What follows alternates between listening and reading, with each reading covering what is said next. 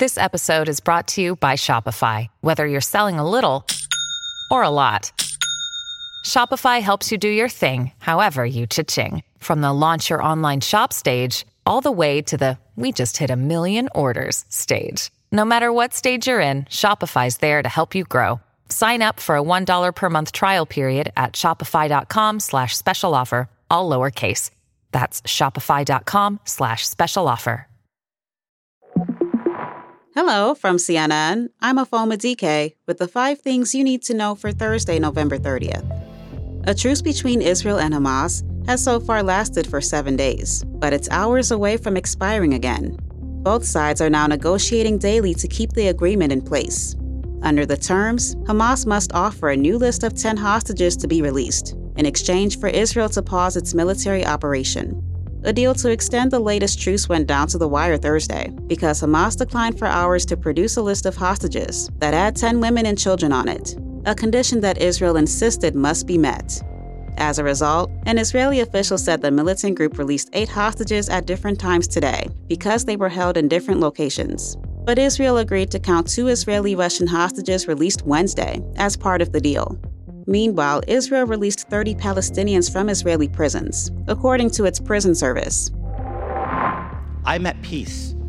I have accepted that whether I get expelled or I don't, I have accepted that I cannot control that faith, Mr. Speaker. That's indicted New York Congressman George Santos during an explosive debate on the House floor today. Tomorrow, the chamber will vote on a resolution to remove him from office. Santos refuses to resign and says he won't seek re-election after a report from the House Ethics Committee. He says if the House expels him, it'll set a dangerous precedent. And GOP Congressman Clay Higgins agreed, saying voters in Santos's district should decide. The American people run this thing.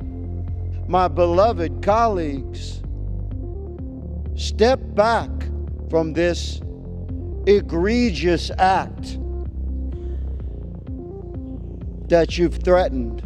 But some Republicans like Mark Molinaro disagree. Dear God, Mr. Speaker, my future former colleague is divorced from reality. And my colleague, in the most truthful thing he said today, said we don't want to be compared to him. My colleague is damn right. Florida Governor and presidential candidate Ron DeSantis squared off with California's Democratic Governor Gavin Newsom in a primetime debate, moderated by Fox News. Although Newsom has said he's not running for president, the two had previously agreed to debate each other. One of the topics they weighed in on was Americans leaving blue states for red ones. Here's what DeSantis had to say. He'll tell a blizzard of lies to be able to try to mask the failures, but the reality is they have failed because of his leftist ideology. And here's how Newsom responded. California has no peers. California dominates, sizable 21 state populations combined. It's the 5th largest economy in the world. We dominate. A federal judge hit pause on Montana's statewide TikTok ban before the law was set to go into effect next month, pending a trial on the matter. U.S. District Judge Donald Malloy said in an order that the state's government appeared more interested in TikTok's connection to China than how the app affected Montanans. The state's governor said earlier this year that the law would protect residents' personal data, quote, from the Chinese Communist Party. The law was set to be the first of its kind in the U.S., with potential fines of $10,000 per day for violators. TikTok and Montana's governor didn't immediately respond to requests for comment. A spokesperson for the state's attorney general's office said it looked forward to continuing the case, calling it a preliminary decision. Coming up, LeBron James' son gets the green light. Hey, we're back. The oldest son of NBA superstar LeBron James has been cleared to return to the basketball court after suffering a cardiac arrest this summer. That's according to a statement from a family spokesperson. 19-year-old Bronny James is a freshman at the University of Southern California. He was hospitalized after suffering from a cardiac arrest during college basketball practice. He was later diagnosed with a congenital heart defect. CNN has reached out to USC for comment. That does it for us. Tune in to our next episode at 6 a.m. Eastern.